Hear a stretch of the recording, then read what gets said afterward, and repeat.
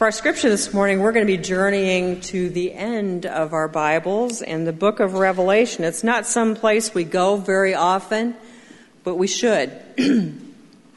It tells us there, just as Genesis tells us the beginning of God's plan and the beginning of all creation, Revelation tells us God's plan for the new creation and the new Jerusalem. And it's the culmination of his plan in which everything is brought back full circle to that perfect relationship and that perfect place in which he intends for us to be. So in chapter 21, verses 1 through 8, these are the words that we hear. Then I saw a new heaven and a new earth, for the first heaven and the first earth had passed away, and there was no longer any sea. I saw the holy city, the new Jerusalem, coming down out of heaven from God, prepared as a bride beautifully dressed for her husband. And I heard a loud voice from the throne saying, "Look, God's dwelling place is now among the people, and he will dwell with them. They will be his people, and God himself will be with them and be their God. He will wipe every tear from their eyes. There will be no more death, or mourning, or crying, or pain, for the old order of things has passed away." He who was seated on the throne said, "I am making everything new." Then he said, "Write this down, for these words are trustworthy and true." He said to me, "It is done. I am the Alpha and the Omega, the beginning and the end. To the thirsty I will give water without cost from the spring of the water of life. Those who are victorious will inherit all this, and I will be their God, and they will be my children. But the cowardly, the unbelieving, the vile, the murderers, the sexually immoral, those who practice magic arts, the idolaters, and all liars, they will be consigned to the fiery lake of burning sulfur. This is the second death." Let us be in prayer for this scripture, which we receive from our Lord and for our pastor. Lord, your word is true. It is trustworthy. And everything from beginning to end, from the Alpha to the Omega, is there for us to come to know you, to know your plan for us, to know who you are and how our relationship with you is formed. And so, Lord, let us take these words in, let them soak into our hearts. And as Pastor Keith comes forward this morning to deliver the message, we know that he is a man of your choosing, to be here in this time and place to choose the message on this scripture and to lift us up through that. In Jesus' name, amen. Good morning. So, wow, it's good to be here with you this morning. I got to tell you something. I'm a little worried about Pastor Mike.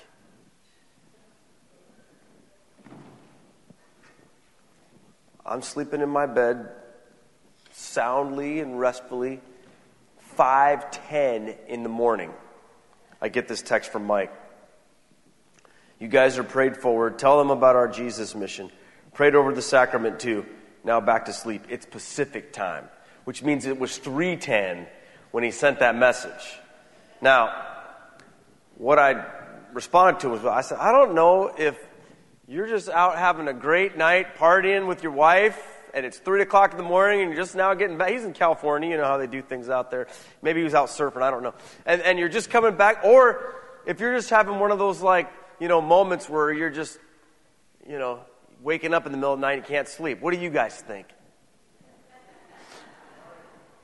We'll let him tell us when he gets back. No, but you need to know Mike's thinking of you. He's got all of us on his heart right now, and I pray that he's having a restful vacation with Teresa as they're out enjoying some time together. But they'll be coming back soon, and we're ready to fire things back up here at the church in terms of our fall programming. It's going to be just a great year. We're excited, and we've been talking about our mission statement, and really more than the statement, what our mission is at the church, which is something that should be very familiar to all of us by now. We all could say it by heart. The mission of the church is to make disciples of Jesus Christ for the transformation of the world. But what I've found interesting about that mission statement is what it's missing. And here's what it doesn't say. It doesn't say what kind of transformation. It doesn't say what we are being transformed into. See, transformation is one of those things that just happens, right? I mean, I heard a statement about a year ago that just kind of hit me. Maybe you've heard it before, and here was the statement. Change is mandatory, growth is optional. Think about that for a second. We can't have as our mission statement, the mission of the church is to keep everything exactly the way it is. It just won't happen. Now, there are some churches that sort of live in that world where they want to just keep everything the same. There's some of us that like that. I mean, are you a person who likes change? I don't know. Maybe you are, maybe you aren't. Me personally, maybe with some things, but sometimes I like a certain thing to be a certain way, and if something changes it, I don't like it. I mean, you ever go into a restaurant and they have exactly what you want, and then you get down there and they bring you the menu and something's changed and you freak out? You're like, what is this? You know? Or maybe, you know, something in your world goes through a transformation and you're frustrated by that. But here's the thing. Everything changes. And there's no choice. Sometimes the changes that happen around us are things that are more noticeable, and sometimes the changes that happen in us are the things that are more noticeable. Sometimes things around us change all the time and we haven't changed. And we don't know what to do with that. I'll give you a great example of how that works in ministry. When we went to Haiti, we experienced lots of different things down there, and we told the people, when you come back from Haiti, you're going to have to recognize that you've changed, but the rest of the world has not. So if you come back from an experience like that, and you expect everybody else to be different because you're going to be in for a rude awakening. Because the rest of the world hasn't changed just because you went on a trip and you come back. A great example of that. One of the things that we do down there is, in our program, we get to spend some time feeding the kids lunch. And when you feed kids lunch in Haiti, imagine a room about the size of this area up here with about 200 kids crammed into it, sitting on little benches, just arm to arm, sometimes sitting on top of each other, waiting to be fed lunch by our team. And our team is ready to feed them, and what we do is they bring out all this food, and then we serve the kids one by one. We make a little line, and we go down the line, and we hand them their food. Now, 200 kids being fed one by one. It's 100 degrees down there, and they're being fed these little styrofoam containers that have probably been used 10 times, okay? These little styrofoam containers filled with rice, one little piece of chicken about that big, a little bit of this stuff called pickles, which is kind of like coleslaw, and if they're lucky, like half of a tomato slice. And that's their lunch. And when you feed these kids, one by one, they take that and they eat every single morsel of rice in that container. They make sure some of the 4-year-olds have their babies, baby brother, baby sister that they're taking care of. They feed them. They make sure everyone's taken care of. They don't fight.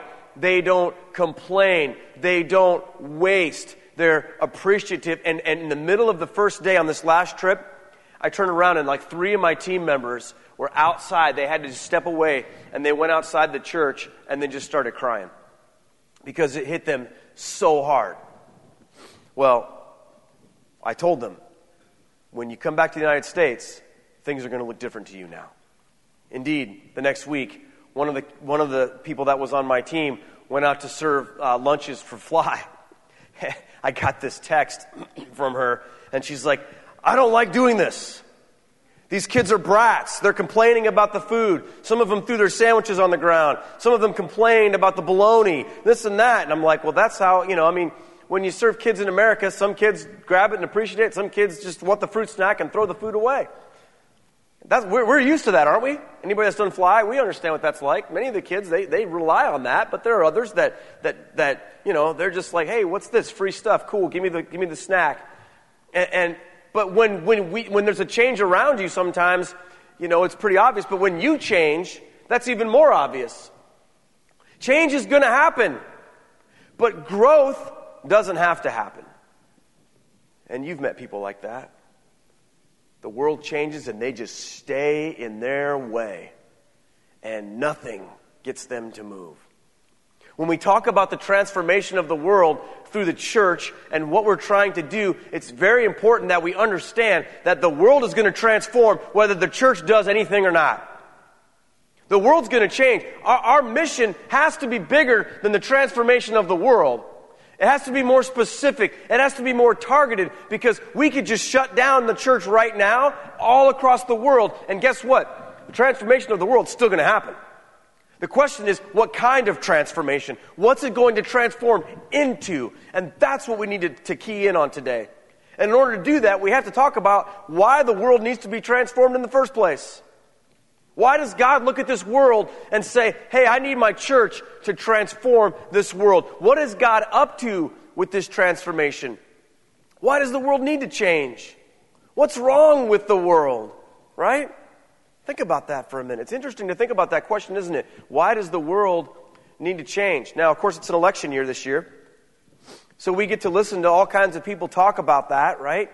And it's always interesting to me how whichever political party is in power wants to make the case that, we don't really need change. We need to keep things the same, kind of more of the same. And then whoever's not in power is like, oh, this whole place stinks. We need to change everything, right? And when the roles are reversed, it's the same script just played out in different ways, isn't it? Well, what does God say about the transformation of the world and why it needs to be transformed? Well, I have three things that the scriptures inform us about with why the world needs to be transformed. And the first one is simply this. This is the easy one. It needs to be transformed because of sin. Because of sin. It doesn't need to be transformed because everyone's awesome. It needs to be transformed because of sin. Because this world contains sin that has messed it up pretty badly. And that's what God is about, the business of transforming. Romans 5 verse 12 says this, therefore, just as sin entered the world through one man, and death through sin, and in this way death came to all people because all sinned. I want you to think about the beginning. Adam and Eve, created by God in the Garden of Eden. God walking with them. God in a close, intimate relationship with them. God giving them eternal life. God existing with them. And then through this thing called sin, everything becoming destroyed. Death entering the world.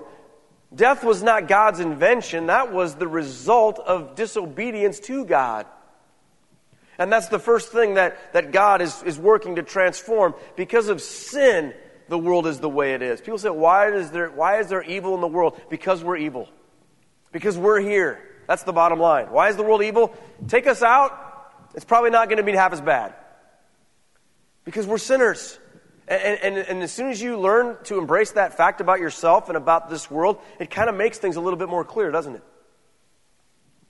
We have to own that. It says that we all sinned, right? We can't just blame it on Adam in the garden. Oh, well, it's his fault. Yeah, you know what? We all jumped on that train. We all jumped on that train. That's one of the reasons why the world needs to be transformed. Secondly, is because of rebellion. Human beings, by nature, rebel against God. God sets up His kingdom and His authority and His laws, and we, as by default, because of sin, we tend to go the other way. We tend to fall away from God. Romans 1 says this, the wrath of God is being revealed from heaven against all the godlessness and wickedness of people who suppress the truth by their wickedness. Since what may be known about God is plain to them, because God has made it plain to them. For since the creation of the world, God's invisible qualities, His eternal power, and divine nature have been clearly seen, being understood from what has been made, so that people are without excuse. See, what he's saying here is this. God has made it known to all of creation who He is because of creation. We're here because God put us here. We can see what God is like by looking at the universe and by looking at the things that God has made, and we can understand God. And he's revealed himself to us, but human beings in their rebellion have chosen, instead of following God's ways, to suppress the truth about God so that we can do whatever we want to do. It's part of what happens to us, isn't it? You see, when you want to do what you want to do, and you still want to have God in your life, you've got to find a way to suppress that truth, right? Because if you don't suppress it, then you have to be face to face with it. And that's not always an easy thing to do, right? It's hard to face the truth about God when you want to do your own thing that goes against God's will. It's tough. So we make stuff up about God.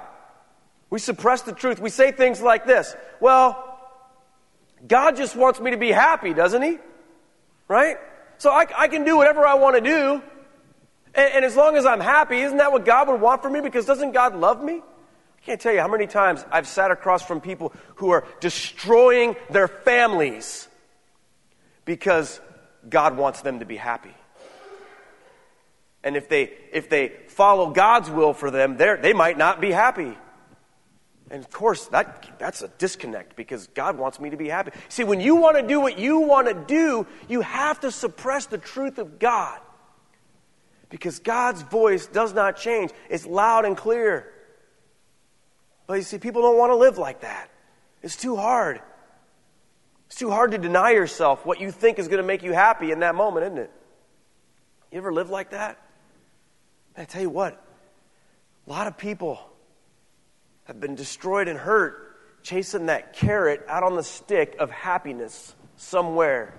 And we chase that around thinking if we just find this stuff, or this perfect relationship, or this perfect job, or this goal, or this achievement, then I'll be happy. And we follow that all throughout life, and we follow it away from God, believing that, well, my happiness is the most important thing. It's probably the most important thing to you, but I can guarantee you this: it's not the most important thing to God. What's most important to God is not your happiness. What's most important to God is your holiness. Now, I know you're thinking, oh, well, that's boring, right? I mean, who wants to be holy when you can be happy? Let me tell you something. You will never truly experience joy until you've experienced holiness. Because happiness comes and goes, doesn't it? I mean, it's there for a second and then it's gone. Just watch a little kid open his Christmas presents, right? He's happy for about 5 seconds. Then he realizes you got him the wrong color Tonka truck or something like that. You know, or the iPad Touch doesn't have enough gigabytes or something like that. Or the newest model of phone just comes out the day after Christmas, and now we hate the one we have. We got to get that. I mean, we can be happy for about 5 minutes in our culture before we have to have the next thing. I am the chief of sinners on that. Okay? Paid my motorcycle off last week, and I'm already like, ooh, can I get another one? My wife is saying, no, you cannot. Be happy with what you have. And I say, yes, dear. Right? But we're like that, aren't we? We're like that with our stuff. We're like that with everything, you see. We got to stop rebelling against God. That's why the world needs to be transformed. And then, of course, where all this floats from, where all this comes from is this: broken relationship with God. That's where our sin comes from. That's where our rebellion comes from. It comes from the fact that our relationship with God, because of our sin, is broken. Isaiah writes this in 59, verse 2. He says, but your iniquities have separated you from your God. Your sins have hidden his face from you so that he will not hear. You see, you can't have this rebellious, sinful life and then have this awesome relationship with God at the same time. When we push God away, when we suppress the truth, when we live out our sin, we're severing that relationship with God. And there's this disconnect. And that's why the world needs to be transformed. So what's God's goal for transformation? What are we trying to do here? Where is he taking us? 2 short verses, or 1 short verse. Simply this: we already prayed it this morning. On earth as it is in heaven. Right? Jesus gives us that as the goal. He says, here's the goal for the transformation of the world: to make this planet as much like heaven as humanly possible. That's where Jesus was going with that prayer. That's what we seek God for every time we pray it. But what does that mean? How is it in heaven? What are our relationships like there? What is the worship like there? What is the inclination of our heart toward God like in heaven? Whatever that is, that's what God is working in and through us. That's the goal. And of course, ultimately, love and obedience to God. Love and obedience to God. Jesus said in John 14:15, if you love me, you will keep my commands. Right? If you love me, you will keep my commands. He didn't say, if you love me, you can still do whatever you want to do and everything will be fine and you can just sort of fit me into your life whenever you feel like it and it'll be all fine. Don't worry about it. I can take it. No, he said, if you love me, this is what you're going to do. So don't let someone tell you they love Jesus, but yet they're just going to go and not keep his commands. Right? I mean, we have to see what people do with their lives and what people do with that text before we can decide whether or not, we can buy this idea that they love Jesus. Oh, I've heard people tell me they love Jesus all the time, right? I love Jesus, Pastor, but you know what? I'm just not going to do that. Or, I love Jesus, but you know what? I'm just going to keep doing that. And God will have to understand. You know what? God understands just fine. God does not have a problem with his understanding. It's us that have the problem with the understanding. And Jesus makes it very clear, doesn't it? He says, if you love me, if that's true, then you're going to obey my commands. You're going to do what I say. That's the proof. And that's where we're going. That's what God's transforming us into, you see.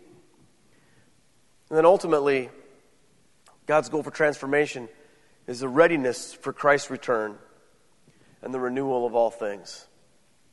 Jesus is coming back. Right after he was lifted up out of the sight of the apostles, the angel said he will return in the same way that you saw him go. And we know that when he returns, he's coming back. And he's coming back to judge the nations. And he's coming back to set up his earthly kingdom here. A new heaven and a new earth, as Vicky read in Revelation. You can put that verse up there. We're not going to walk through all of it. But take a look at that. This is a powerful picture of where we are being transformed into and what God's plan is for this world. A new heaven and a new earth. God is making a new thing. He's preparing it as a bride for her husband. He's making everything new. And I love what he says here in verse 6. It is done. I am the Alpha and the Omega, the beginning and the end. You see, we have to recognize this is ultimately where God is taking us. Read that text sometime when you get home. Read Revelation 21. Understand where we're going. But also understand this. The change is mandatory, but the growth is optional. Because notice at the end of this, we read of a transformation that's not so awesome for some people. Amen?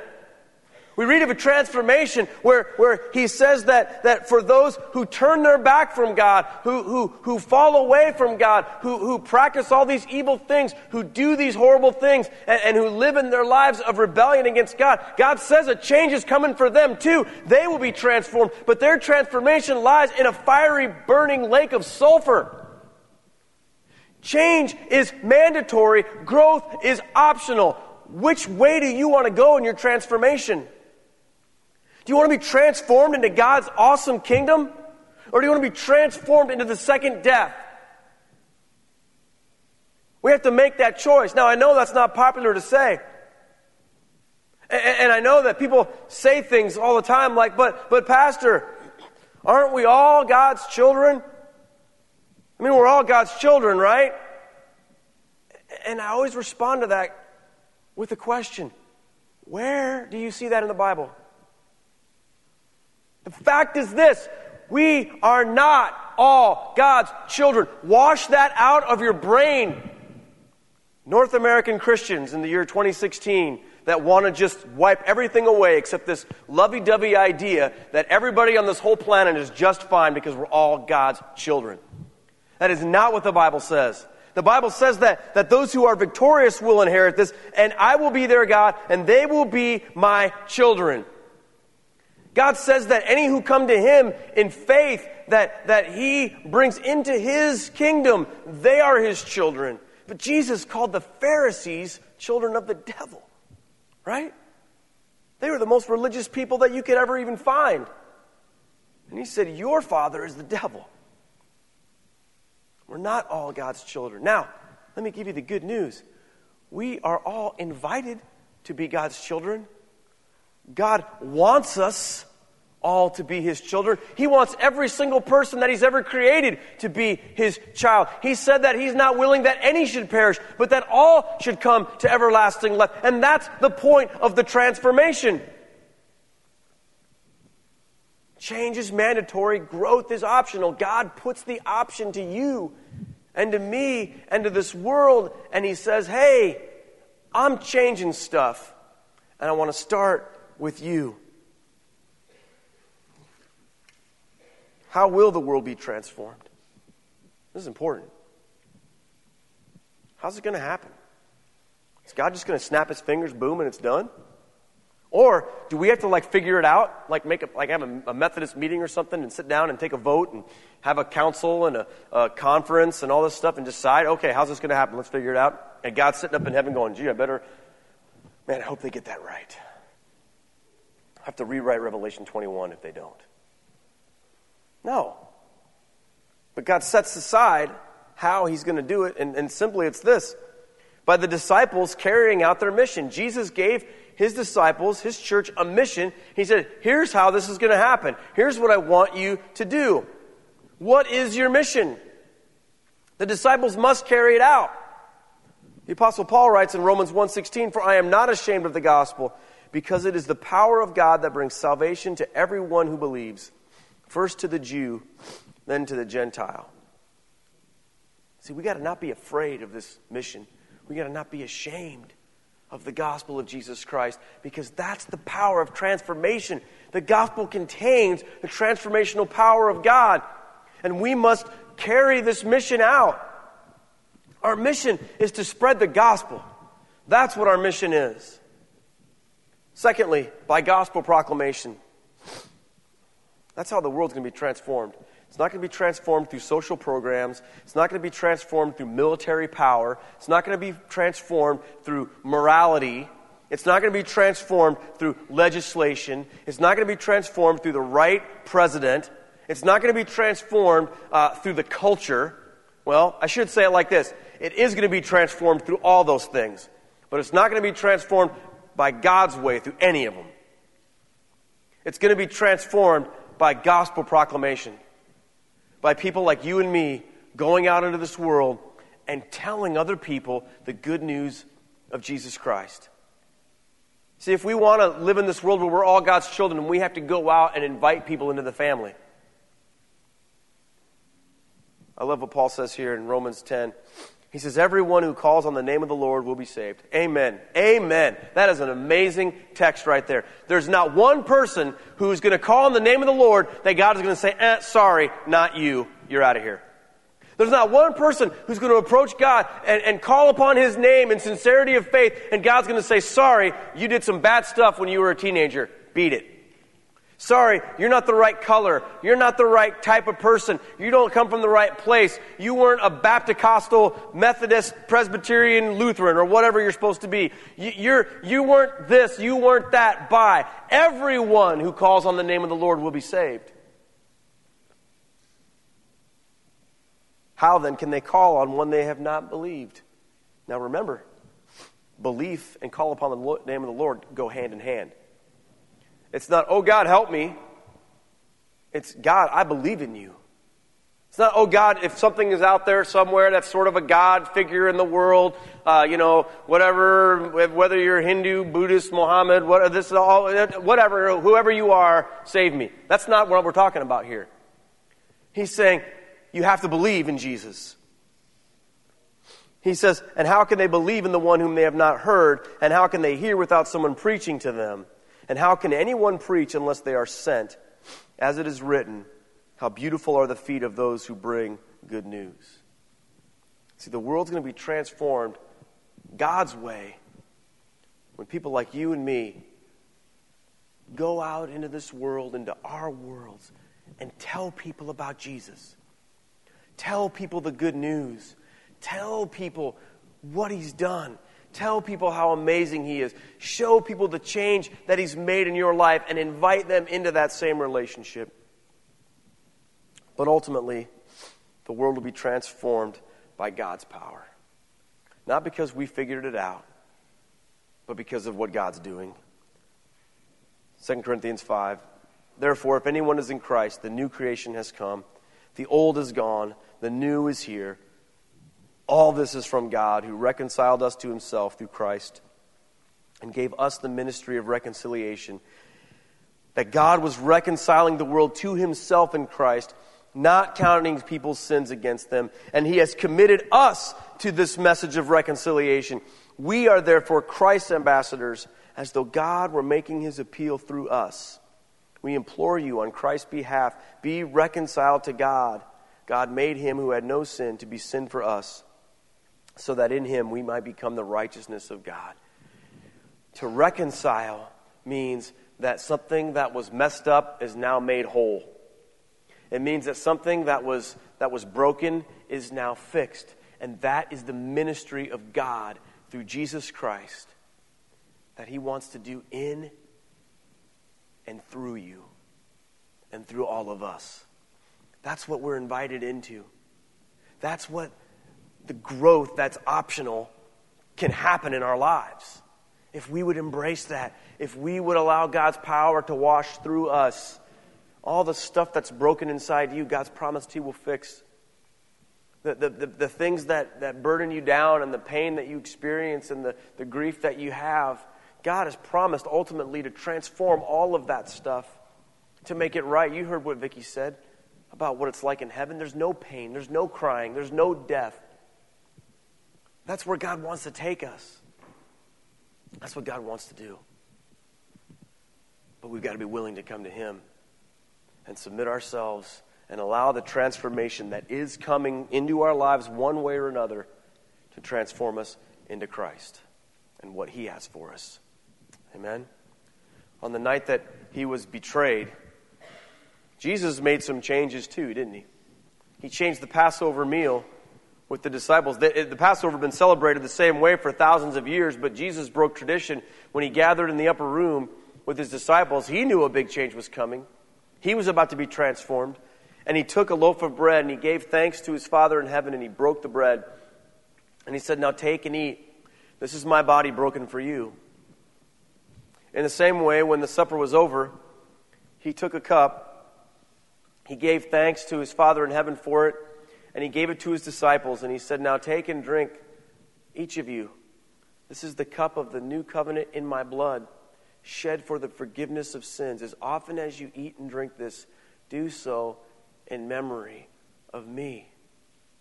As you come this morning to receive communion, we receive communion in the United Methodist Church in a very open way. We don't care whether you go to this church, whether you're a member or not a member, whether you belong someplace else, or whether this is your first day. You are welcome at Christ's table. The only thing that matters is that you want that transformation to come from Jesus Christ in your heart. If that's your desire, you are invited. Let's pray together. Lord Jesus, we thank you for the transformation that is taking place, God, in our hearts. Mold us more into your image. Make us the people that you've created us to be. God, change our hearts, forgive our sins, and may we be your ambassadors to this world, preaching the gospel and living a life and faith that honors you. In Jesus' name we pray. Amen. God bless you. Have a wonderful week, and we'll see you next Sunday.